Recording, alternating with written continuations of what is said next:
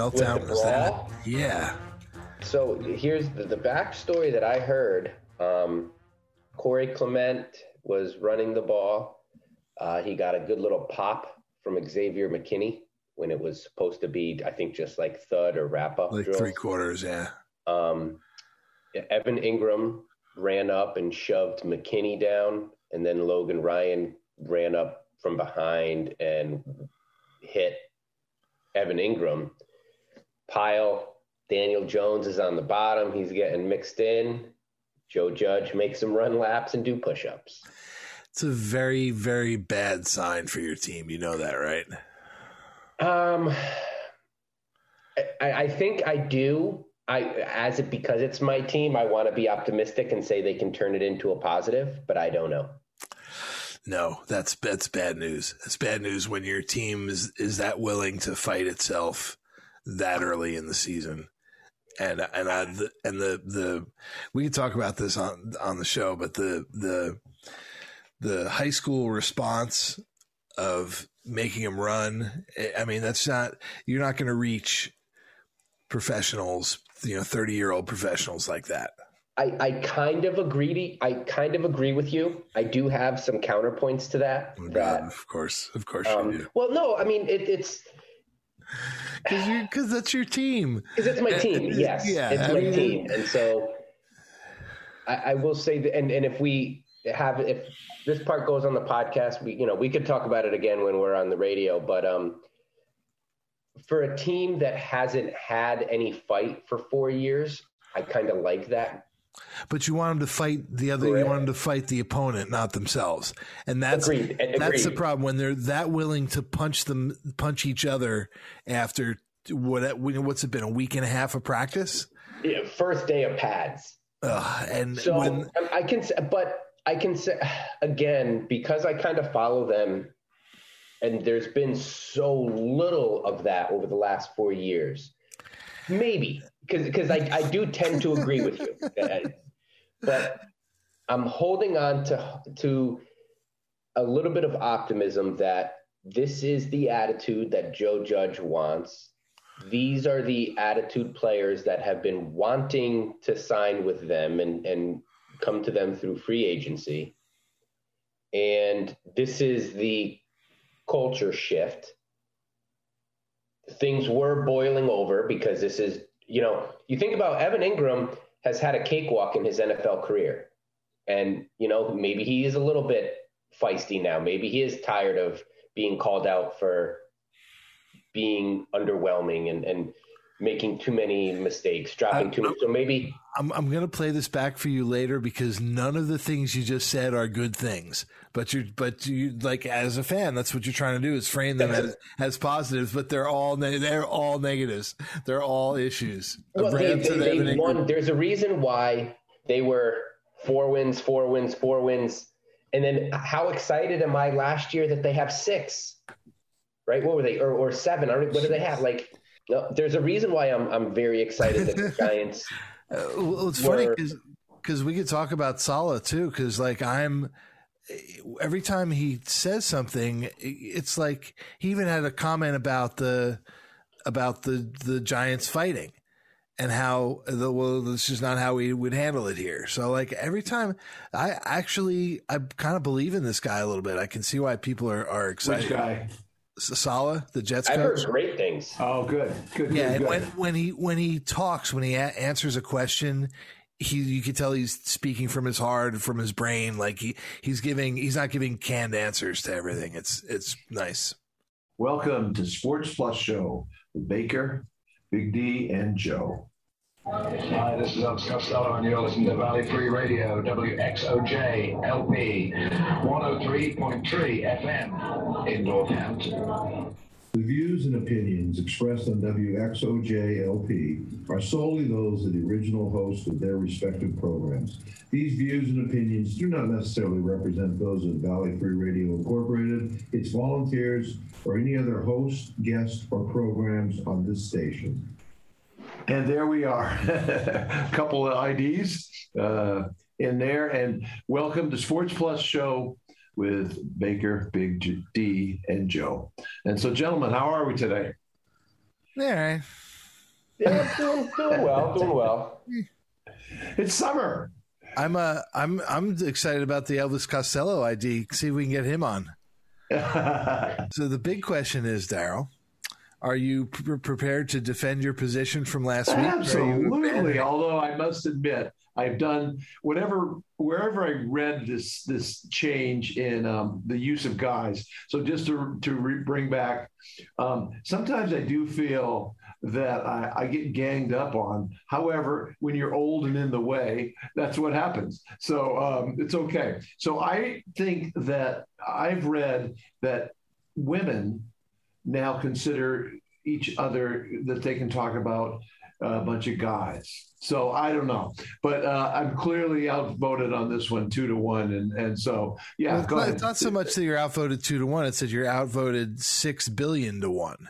I mean, it's not just Matt and I. I mean, that's just not. That's just. I mean, and I've got half a dozen articles pulled up if you want me to start reading. No, I'm saying uncle right now. I'm saying uncle, and when I do find any backup, I'll come back with it. But no, I'm saying uncle. I'm tapping out.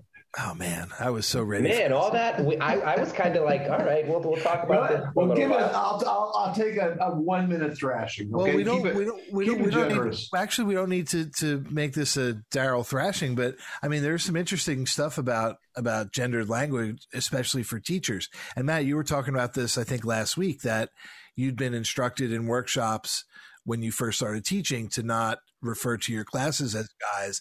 And what I'm seeing now, there's an article from the University of North Carolina Writing Center and another one on BritishCouncil.org about teachers, even instead of using, by default, we tend to say boys and girls. So to flip that, because we still tend to favor the masculine version at the beginning of the phrase.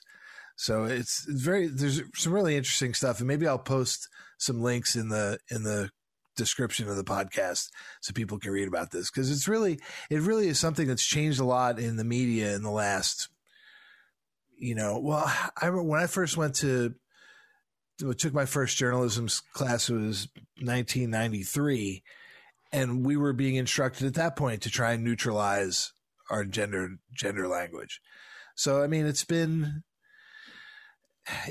probably happening since the 60s, but it's starting to actually take root now. And I think it's, again, something that confuses us old people, but the use of multiple pronouns and new pronouns being introduced, I think that's accelerated the demalification of language. Yeah.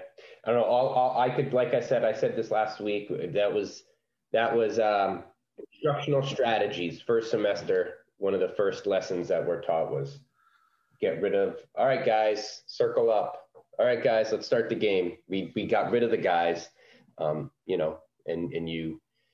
it was address the class, boys and girls. I use kiddos a lot. All right, kiddos, line up over here. I mean, but that suits me as I'm teaching the younger kids. But there's lots of things, lots of words and phrases you can use. Class, students. I mean, there's a million things you could use. What year was that? Your first semester? 2004. Summer of fall of 2004. So 17 years ago, that was first point, first day. That was was me, and honestly, that was difficult for me. I was one who, as in instructional strategies, I remember it was Dr. Coulon, if he's listening,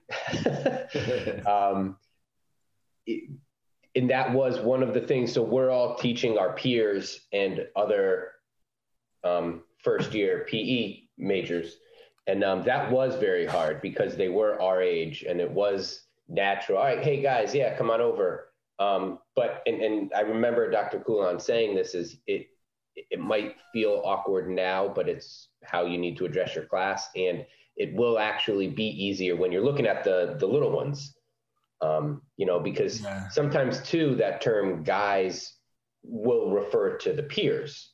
And when you're looking at the little ones, you're not going to see them as peers. You're going to see them as little 5-year-olds. And that actually was true. But so for me, yeah, that calling a group of people guys is kind of out of my vocabulary. So, but Daryl, like in your education or your professional development, have you ever been coached on not using gendered language? Well, yes. When but I missed the guys' lesson. But I'm accepting it. When did that start? When did they start making that part of your professional development? Well, all I know is that when I did my teacher training in the early 90s,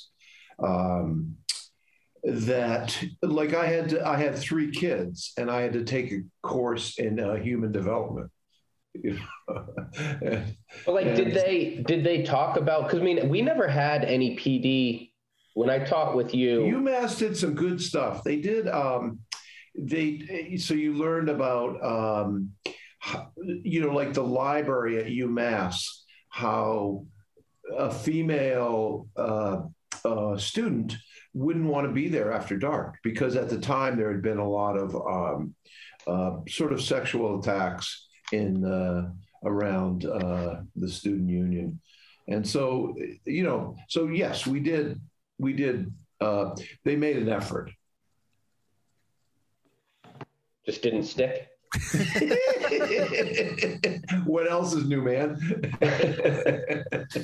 No, I mean, I think, I think there are worse things in the world, but I sort of tend not to.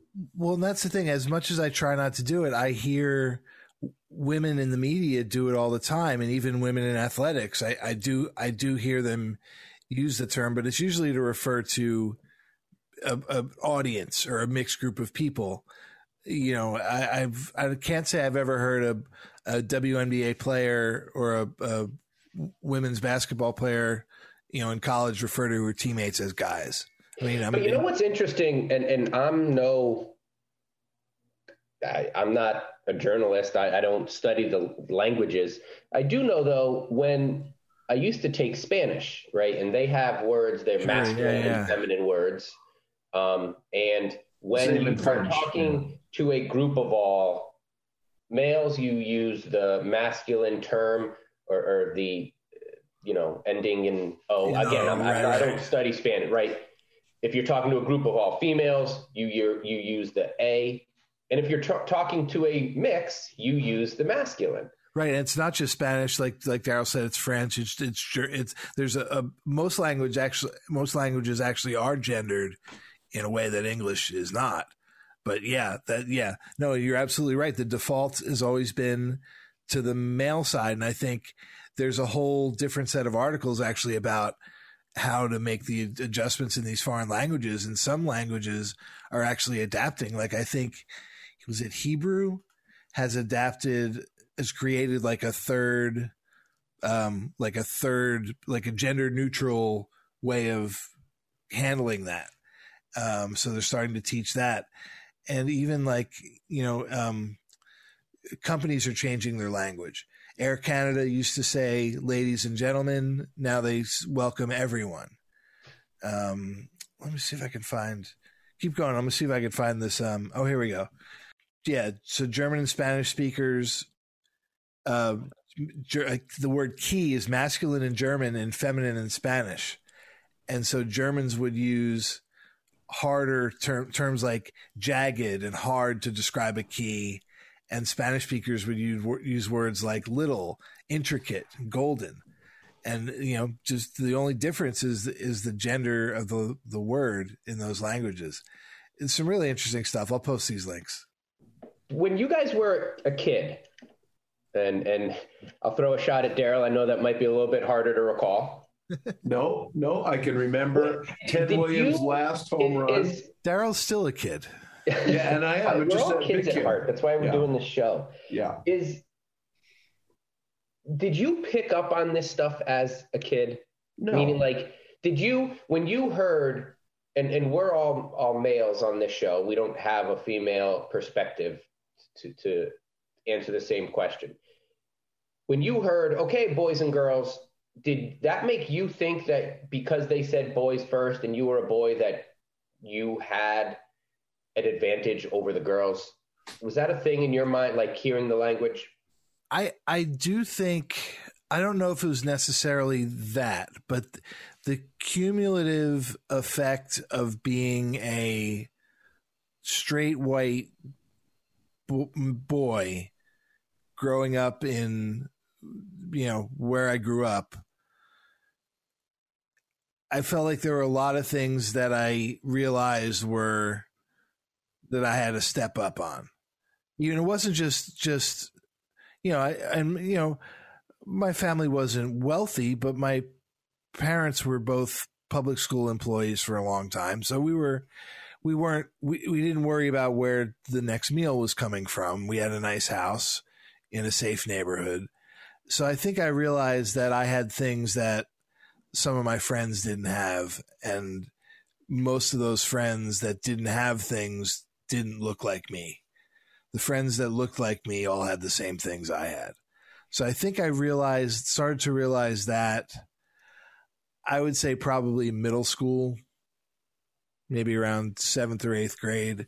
But as far as like using my own use of gendered language, I wasn't aware of that or taught that until I got to Santa Rosa Junior College and took some journalism classes. Right. Thank you, Roger Carricker. For me, being a previous generation from you, so growing up, being in high school in the 60s, the thing that was kind of clear was that women had very few opportunities for athletics, that all the teams were men's teams. So in that regard, I think whether consciously or unconsciously, you begin to feel that, the athletes are men. And, there just wasn't the same opportunity other than like cheerleading there weren't that many women's sports literally in the 60s. And then things started to change. And Title IX, this is before Title IX too. I think Title IX was a godsend. Oh, yeah. Yeah. I mean, I taught Title IX to my 4th graders, the importance of it and why it was needed and necessary and the things. The reason I was asking that question is because is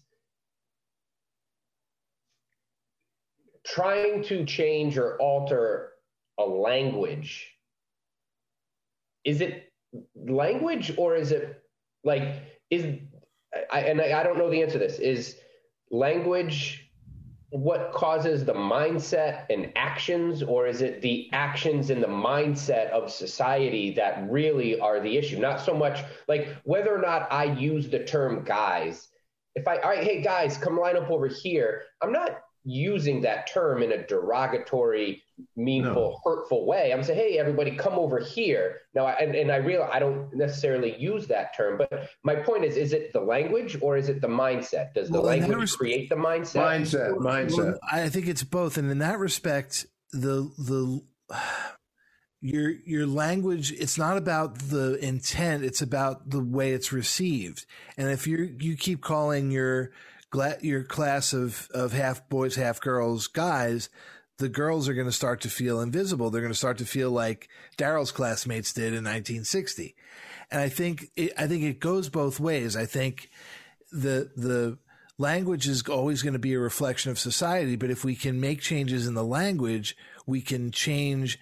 So like there's the forward thinking people, right, who create the changes in the language, and then the changes in the language bring the rest of the laggers, bring the laggers up to speed. So I think it's funny because that's kind of where the three of us are, because Matt, you and I got this education about the same time. Daryl's came a little later, and he also had all these years of, like he said, pre-Title IX, where women weren't even included in this space. So I think, I think we're a good illustration of that, right? Or actually, I am no. All right. So let me say one other thing, which is somewhat of a mea culpa. So I've sort of been on you guys the last couple of weeks about your continued refusal to talk about the Yankees. Well, things have changed. Things have changed dramatically. The Red Sox are in a funk, and the Yankees are coming on strong. The Yankees, I think, are only 3 games behind the Red Sox or something like that. What were we telling you all last month, that it's only July? Baseball's all I know is that you didn't have the guts to face the Yankees' struggles. But you don't have any patience. Whoa! You don't have any patience. We're ready to wait it out because we knew. No, you were going to wait it out. Yeah, but we're a sports show. You're supposed to talk about what's going on. Hey, the Yankees are struggling. But I've always said, hey, I'm on record of saying they should have been sellers. Interesting, but wait a minute. But what aren't you like getting Gallo? Isn't that a great move for them? Gallo, Rizzo. Rizzo's hit 3 home runs in 6 games. I love Rizzo so much. He's definitely my new favorite Yankee. I hate to say that about a guy who's been on the team for a week, but they did really well at the trade deadline, and the Red Sox did basically nothing. Yeah. Hey, speaking of trades. Can we talk about 42% of the NBA rosters turning over? Good God. Have you guys been tracking any of this stuff? I have been. All the free agent signings? You could put a championship team together with just the players who were free agents this year. So you guys know my stance on all this stuff with the NBA. No player should ever change teams ever. Right. No. This to me, and you guys, I blame both of you for me paying attention to the NBA because I really don't follow it. Thank you. I appreciate it. I'm not. The eye test for me, even though you've got Carmelo Anthony signing for 1 year, the vet minimum.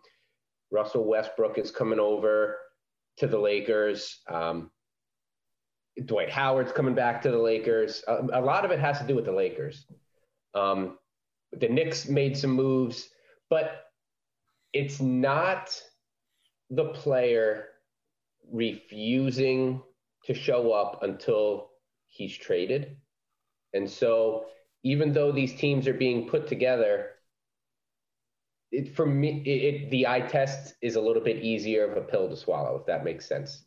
Yeah. Well, I don't think people hold out like that as much anymore. Because even like if you take Aaron Rodgers, he's practicing with the Packers, right?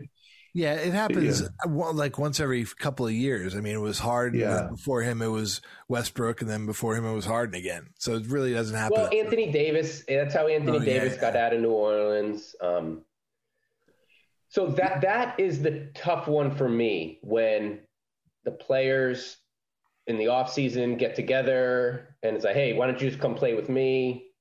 I kind of, and even still, like this Lakers, I think if this Lakers team can win another championship, we'll see what happens. But you look at what they did with they literally are, what are they, like an average age of like 37 or something like that? Yeah, well, you can definitely see that they're in it for the short run. I think they realize they they also don't have that many financial opportunities right now. Right, but I guess they figure LeBron's only got a couple good years left in him. Right. And Davis, if they don't win, he'll just go somewhere else. Davis, to me though, too, he's not a guy he can't be the alpha dog on a team, only because he's pretty spectacular. He's pretty spectacular. He's never healthy. But I don't think we can say no. But he has been healthy. But he plays. His defense is sensational. His offense is sensational. Oh, sure. He's unbelievable. When he is on the court and he is healthy, he is a top 5 talent in the NBA. There's no doubt about that. But what I'm saying is, I think if you're constructing a roster and you're like Anthony Davis, build around him, everything else, it doesn't matter, it'll fall into place. I think your roster is going to have a lot of holes because a lot of games Anthony Davis isn't playing. Well, I don't think it'll be true this year, but we'll see. But listen, let me ask you one more question. Okay. Lakers specifically, do you think this going for it 1 year, they've gotten rid of Lonzo Ball, they've gotten rid of Kuzma, they've gotten rid of Brandon Ingram, they've gotten rid of Caruso, everybody who is going to be in the league post Carmelo Anthony, post LeBron James, all these guys who are going to be in the league, who are going to be the guys that filling out rosters on championship teams, Is this a good strategy for the Lakers to go for one? You're the Los Angeles Lakers. You're going for one championship. You can't do this if you're the Rockets or the Heat or the Q. Maybe you can do it if you're the Heat. You can't do it if you're the Rockets or the Sacramento Kings or the Indiana Pacers. But you can do it if you're the Lakers, because when those contracts come off the books and they've got $150 million in cap room, there's going to be 5-star players that are willing to go to the Lakers. People just because, and the Celtics are the same way, right? And Boston is angling themselves to be a big player next summer in the free agent. They made some kind of curious moves. Now they have 3 centers, which I don't know. Well, they traded Moses Brown. I know, but they still have 3 centers on the roster. Hang on, let me pull it up. But they got Tristan Thompson.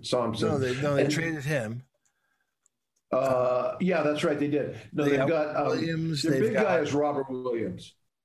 When they've got Horford and who's the third one? Hang on one second. Taco Fall doesn't count. Enes Kanter. They just signed Enes Kanter. Yeah, Enes Kanter. So now they've got 3, and they just acquired Horford and Kanter, so they're probably not going to trade either of them, which means Williams is the guy that they're trying to trade. No. He's their future. Absolutely not. Why do they need 3 centers, though? Why do you go out and spend $30 million? Attrition. Plus, Horford is not really a center. He's as much of a power forward as anything else. And he's a great teammate, and he really is a good player. I can see him still being effective at the end of his career. They also have Luke Cornett on the roster, who's that was a bum. That was a thing. But what about Taco Fall? What about Kemba Walker? Yeah, and the Knicks kind of got him for nothing. I mean, basically, that's what it looks like to me. And I heard this a couple of days ago. I forget where, but somebody said, the old Knicks, you look at what they did to get Carmelo Anthony. He was going to be a free agent at the end of that season. Definitely would have signed with the Knicks. With 2 months left or 3 months left in the season, they gave up 3 players and a couple of draft picks for him, where they could have gotten him for nothing the next year. And it's something that the old Knicks would have done.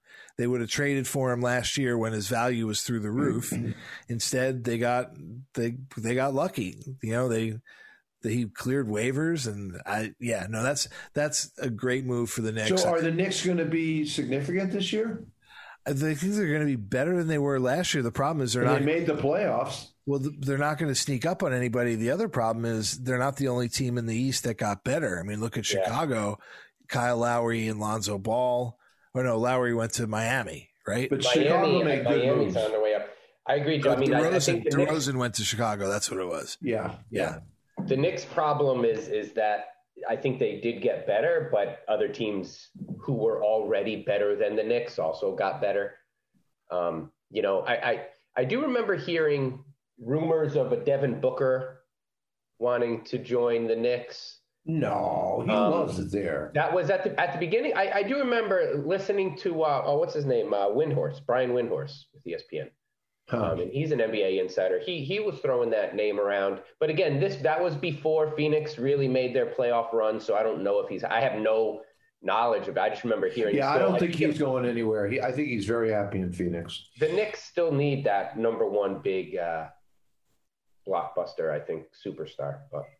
But you guys did see that the men's Olympic team has won the championship. Great game. Did you guys watch the game? Did you? I'm having a little TV problems right now, so I haven't seen him yet. But YouTube stores him forever, so eventually I'll be able to see him. Good game, 5-point game, entertaining game. Actually, Lillard stepped up in the fourth quarter. And, like he hadn't before. Tatum was really good. Durant was Kevin Durant. He may be the best. He may have just claimed the crown of the best Olympic basketball player ever. I mean, he scored 30. But don't you think he's maybe the best player in basketball? He could be. I mean, the way he played when they beat the Celtics, the way he played defense, he was blocking people at the rim. He was really, besides being a great offensive player, he plays good defense too. I think you can make an argument for him, for Antetokounmpo, and for Kawhi Leonard. I think those are the 3 Those are my 1, 2, 3 right now. I'm not sure which order they're in. I would agree to that. I would agree. I mean, I would even think KD, Kawhi, and then Giannis Antetokounmpo. I think KD and Kawhi have more in their bag. I think they can do more. Nobody can stop Giannis once he gets ahead. I don't know. When Giannis hit 15 out of 17 foul shots in the final game, it was like, wow, there's nothing this guy can't do. Well, I'll go back he to can't make a three. I'll go back to my. He doesn't need to. He got into trouble when he used to shoot him. He doesn't shoot him anymore. Why should he? He's graceful. He's incredibly lengthy, and so he should not take threes. I agree with you. That's why I wouldn't put him. Like I think I would put him. But he didn't in the playoffs. He didn't take threes. I think I'm going to apply my same strategy I used to determine that LeBron's better than Michael Jordan. If you put 5 Antetokounmpos on a court with 5 Kawhi Leonards, that's a harder matchup to predict, right? Like I think any of those 3, you put Leonard against Durant. I mean, I guess Durant would be favored over either of the 2. So I guess you'd have to say, yeah, Durant's the best player in the league. I think so. Speaking of Olympics, I think USA Baseball lost to Japan 2-0 in the gold medal game. In the gold medal game? Yeah. And then how about Simone Biles making a comeback to take 3rd in the balance beam? I think that's pretty cool. I think that's really cool. Yeah, this really, I was kind of trying to, I said when they started, kind of trying to soft boycott these Olympics because I thought they shouldn't have happened. But, I mean, there were some just amazing. And you're right. They shouldn't have happened because COVID in Japan is going crazy. Yeah, but there were just some amazing stories, and not just American stories, and just like the swimming and diving, and this diver from China that's going to win all 4 men's both platforms and both springboards, and like only one person's ever done that before. Just a lot of historic accomplishments in this year's Olympics that. It's a shame that there weren't fans to see it, but again, this shouldn't have happened anyway. But there was 2 cool Western Mass events. One was Dave Hickson. Did I get the name right? I think so. In the synchronized diving, won a medal, and he's from Amherst. And then Gabby Thomas, the great female runner, is from Florence. Mass. Wow. And so they've had 2 people that have really, really done well. Yeah, I haven't.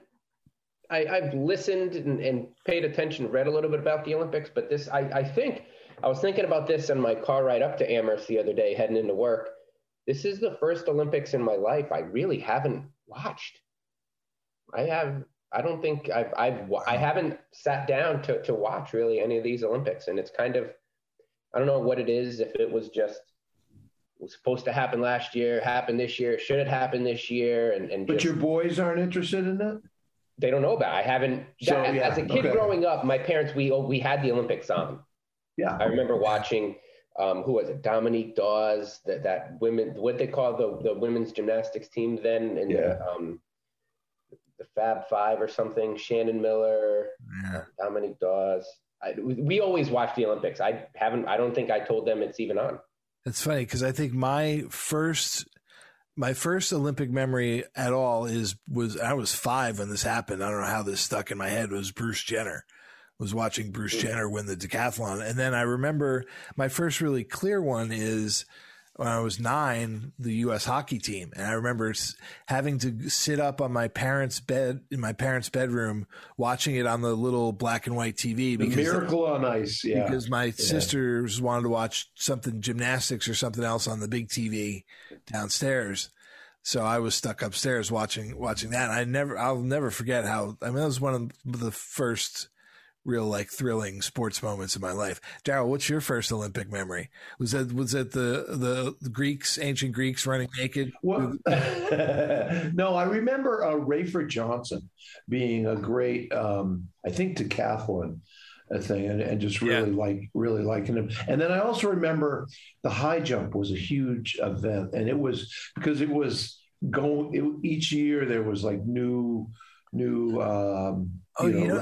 You know who I met? So that's what I remember from the early. You know who I met and interviewed and who was a delightful human being? Dick Fosbury. The Fosbury flop, the high jumper. Fosbury flop. Oh, that was a whole different style, right? Yeah, he was. Is that the style that people still use? Yeah, where everyone went over like sideways. He would go over like this way, belly first, back way, didn't he? Yeah, he was. Yeah. He was a graduate of Idaho State. So when I worked at the TV station in Idaho, that's where the college was, and they had what's it called? It's a huge track meet. It's a giant national track meet that they have at Idaho. The Sturgis motorcycle, something like that. Yeah, but for high school kids who run, and he comes to that every year, and he was very gracious, gave us a great interview, and just a really really nice guy, really down to earth guy. So still pretty robust and healthy a few years ago. So hope you're out there, Dick Fosbury. Yeah, the thing that I remember too as a kid, and it honestly overshadowed the Olympics, was the World's Fair in New York, and that's when Flushing Meadow first came about, and that was just really fascinating. This is going to sound like a stupid question, but do they still do the world? They don't do that anymore. I don't know because the other thing was they had the Pieta, the famous, I guess Da Vinci. Sculpture, and so you got on a conveyor belt and went by it, and it was just incredibly beautiful. But yeah, no, I really like the World's Fair. I don't know if they do it. I don't think they do they? Well, so they don't have them in the West anymore. The last one in North America was in 1986, and I forget where it said Montreal, but the next one, well, there was one scheduled for spring 2015. In Milan. The medium has changed. Themes tend to be more environmental now and less space age and progressive. 1986 in Vancouver was the last one in North America. You know what I don't understand, going back to the Olympics for a second, I don't understand why there isn't a push to just have the Olympics in Greece in a permanent site. Yeah. Because every 4 years there's all this corruption and bitterness and anger. And then a lot of, like I think in Rio, they were left with these huge stadiums that don't do anybody any good. Well, that's exactly why. Greece. But you know the answer is because the IOC counts on getting these bribes every 4 years. It's absolutely the reason. I was just mad when they didn't do the big anniversary in 1996. Right, was going to be the whatever that it's one of the 100th increments anniversary of the modern games. They didn't do that in Greece. I was a little upset about that, but I agree. No, you're right though. It is, but it's sad. It really is sad because, like look at Japan, the having the Olympics there has really upset a lot of Japanese people. Well, imagine, and you think about how much, cities usually lose money on the Olympics anyway, and now they couldn't sell any tickets. So how much money? Let's see. I'll look that up too. It's been a financial hit. I think it's always been a burden, and yet it's a very short-term gain for a long-term problem. It's kind of like some of those, mid-major football programs. UConn a few years back, a few years back, going to play in the Fiesta Bowl against Oklahoma. Like when those mid-major programs, it costs them a lot of money to play in the bowl games. Same thing with the Olympics. And then you're stuck with cement, bobsled things. You're left with a mess. Okay, so here's a question for you guys. So college football, there's basically 130 teams that are in the kind of top thing. Any guess where UMass, and this is 3 or 4 different agencies rated them, any guess where the UMass Minuteman football team is ranked? I'm going to say last, which is where they belong and where they've been for most of the time. It was 126, 127, and 130. Yeah, they're at the bottom. CBS does this, bottom 10, and they're always at the top of it. So just a quick note. costs for the Tokyo Olympics are about $20 billion. Their the OOC's revenue projection was $6.7 billion. So that seems pretty rosy. And even at that, they're going to lose $13.5 billion, which is a lot of money, even for a government. Yeah, it really is. Okay, so if football's around the corner. Well, hey, let's. Matt and I were talking about this before you came on, Daryl, but looks like his Giants have already fallen apart. They're fighting. Really? I thought I was going to have good things to say about Judge. I thought he was a pretty good coach. Oh, no, his team's fighting each other, and he's making them run laps like they're Pop Warner players.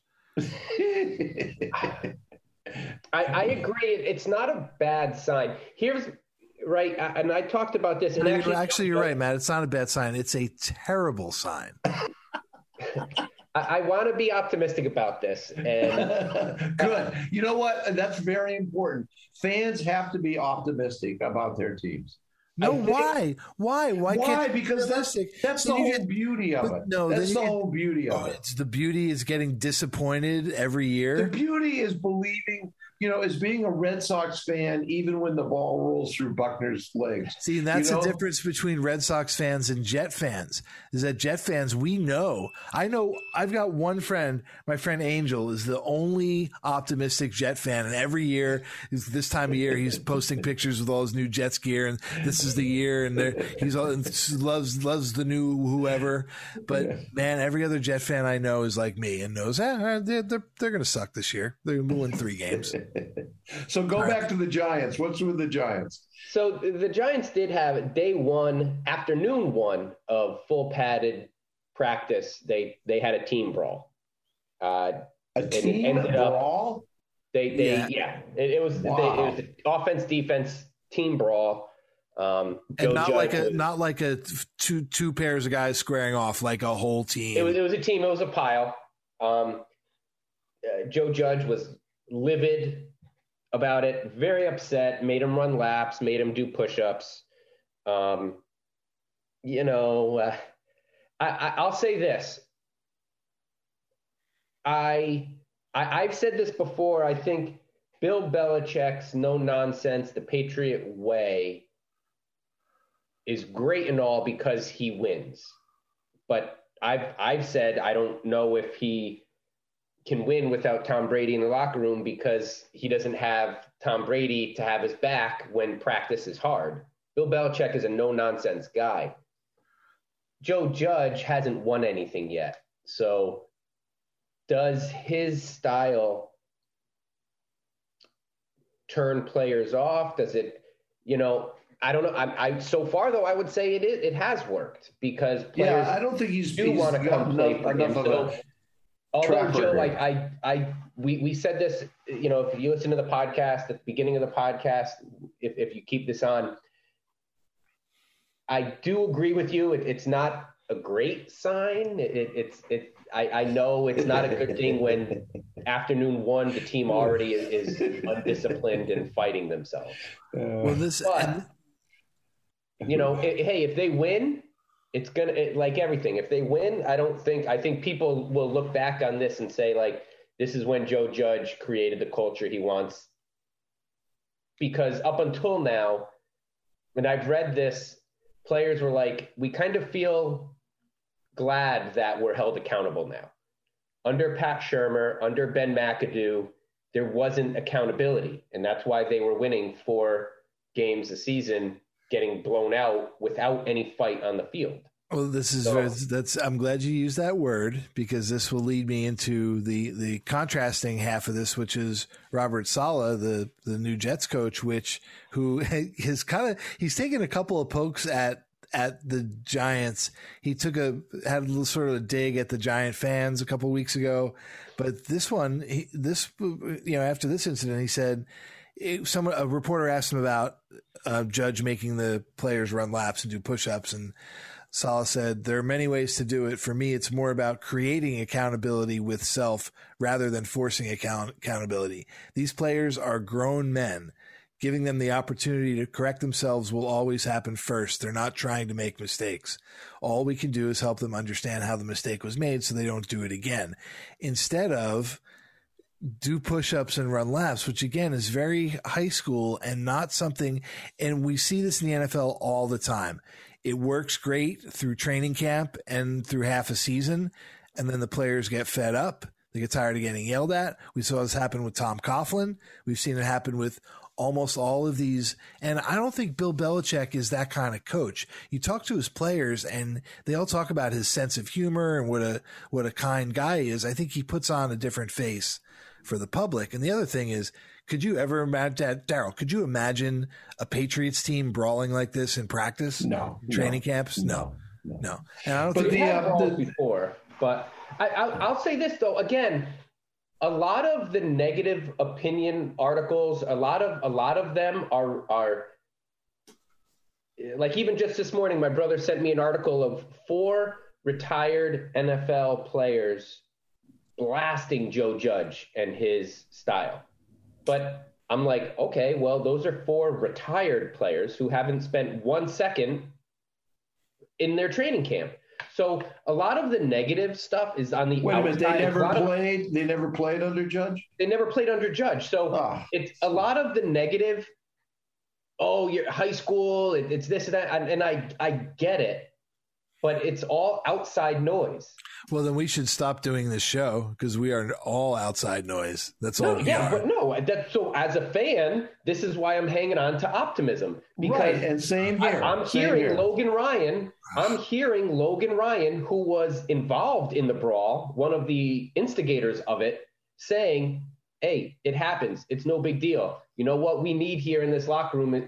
We play New Jersey. We need a little griminess. Oh, we're grimy.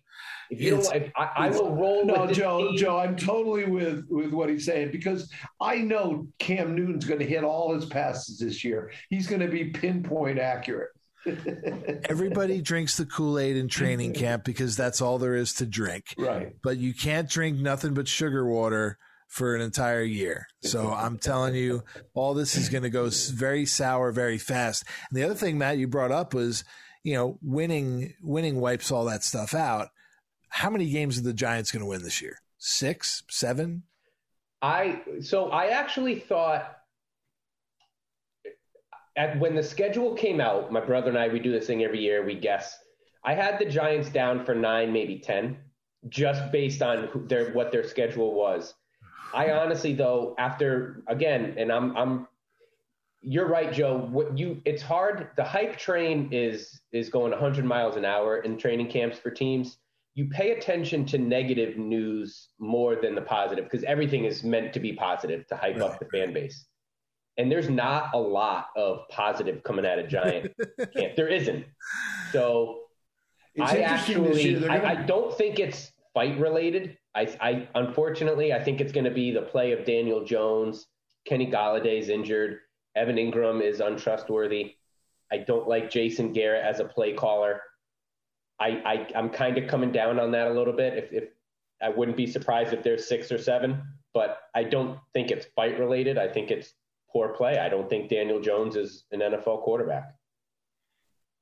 Well, and I remember how upset you were when they drafted him, because it was a high draft pick. I think he's a backup. I think he shows flashes of greatness, but he doesn't make decisions fast enough.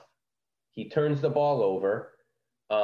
He wants to get better. I think he'd be a great backup. I think he'd be a good, your starter's out for a game or 2.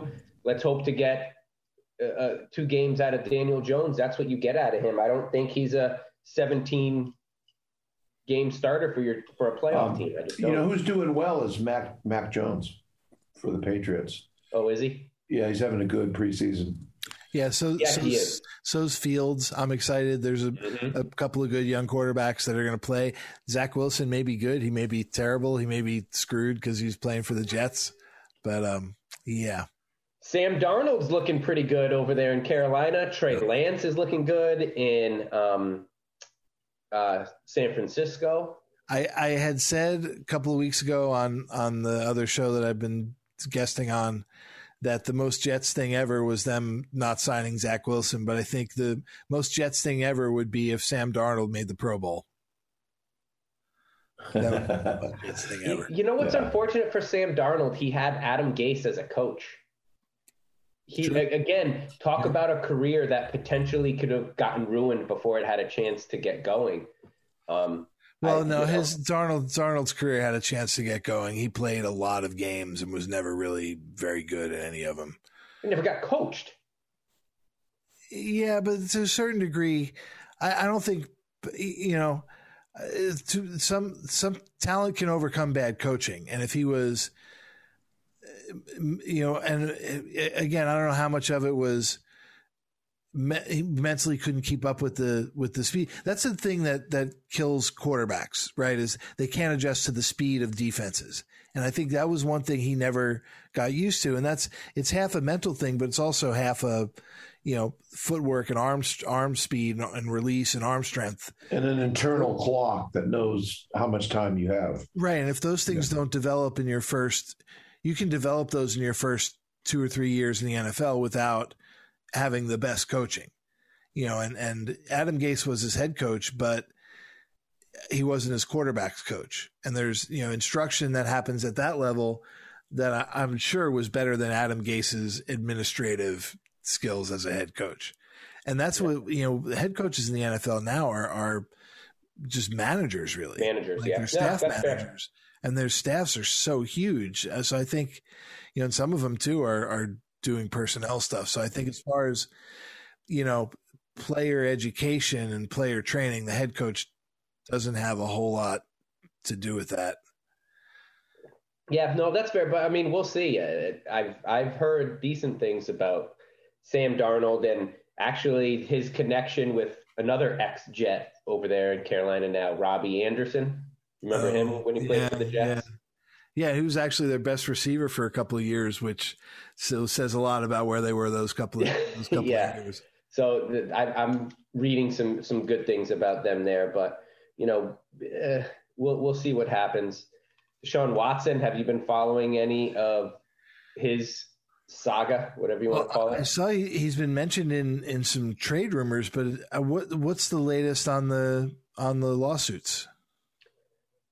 They're in the process. I think the league is still waiting for more things to happen. I think the expectation is once the league, right now he is injured. And it sounds like it's kind of a mutually agreed upon injury that's kind of keeping him out of practice a little bit. It's the expectation is that he's going to be put on the commissioner's exempt list. Right. To the start of the season as things play out.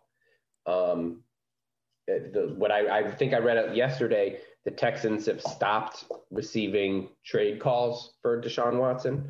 Sounds like they're kind of sticking to him being the guy. So we'll see how. I'm not really sure how this is going to play out because I don't think he's going to play this year. Well, that's the thing. I don't think you can this year.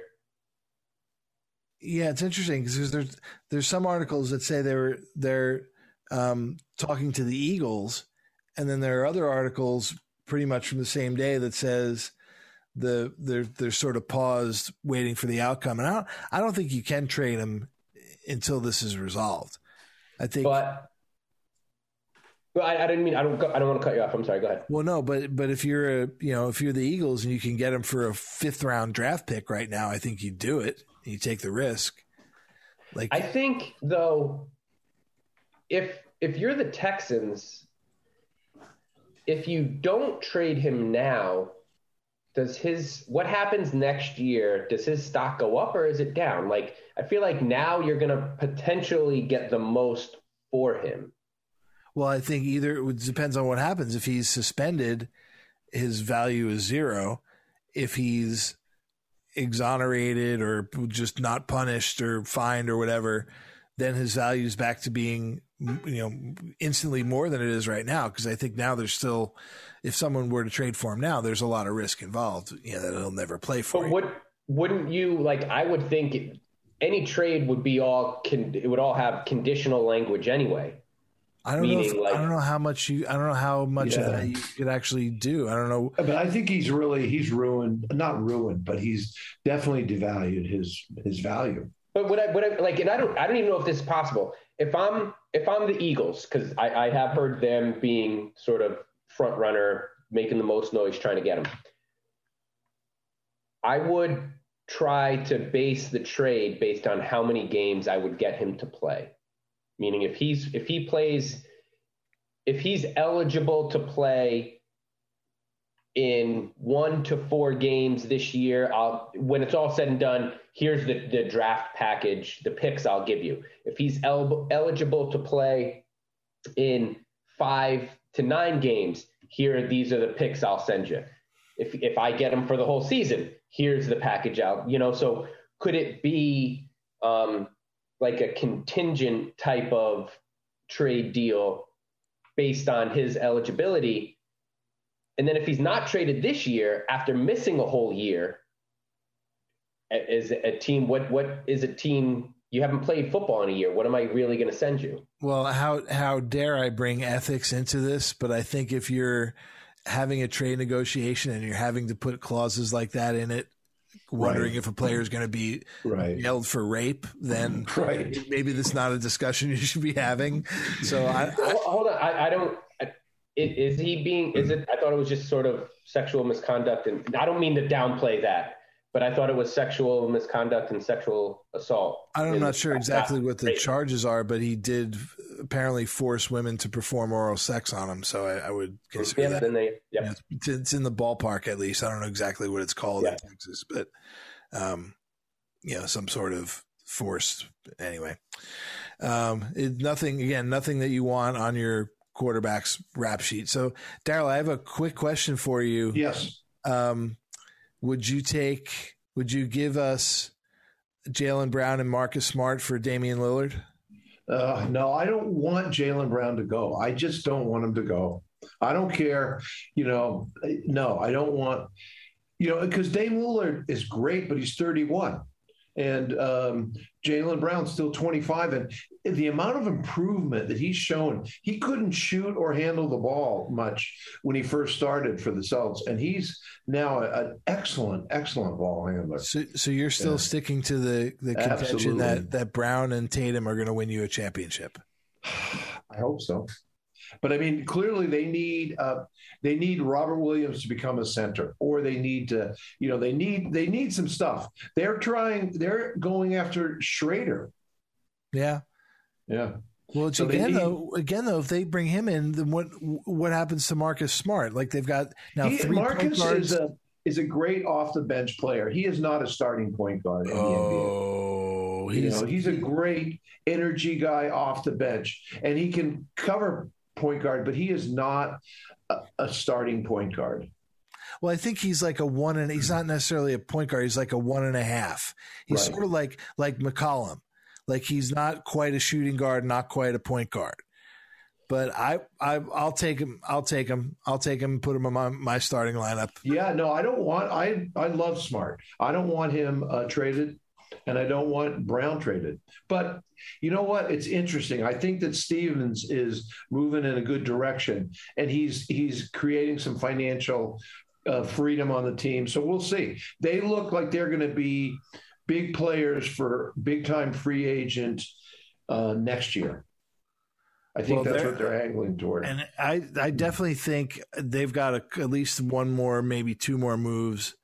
If they bring in another guard, then they've got another move left in them this offseason. I think a lot of teams still do. It's going to be interesting. Right.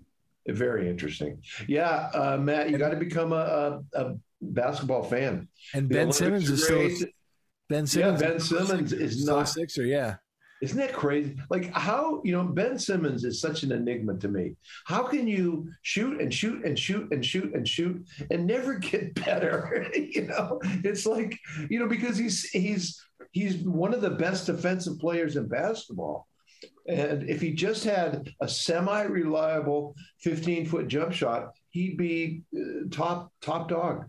Well, and it's a shame to look at a player that's that good and say, well, you know what? We'll have him play 17 minutes a game. We'll have him come off the And bench. he won't play the fourth quarter because he can't risk being role fouled. was misidentified. No, like do you guys think that he was playing? He was a role spectacular point guard. He's spectacular. His passing is great. But I think he should be a small forward. He's big enough, and his game is all inside. Or a point forward. Yeah. Let him be a fantastic. Do you think he'll be traded? Forward. I kind of think the same thing, Joe. I'm almost positive he'll be traded before the season starts. I think that Philly wants to trade him. Yeah. They have to. Philly's a little bit like Boston, is that they're better than Boston, but they don't appear to be in a position to win at all. Yeah, Embiid needs a guard who can just run pick and roll all day, and they would be unstoppable. Well, thanks a lot for listening again to Sports Plus, and we look forward to seeing you next Saturday. Enjoy yourselves. Thank you, everyone. Not guys, everyone. Yeah, have a great week, everybody. I'm not giving up that argument. I am not giving it up. But I did zero research on it, so I've been a little busy. I'll send you some articles. And you can't pull out an article from like 1968 either. Farrell, enjoy your family time. Safe drive. Yeah. See you guys. All right, see ya.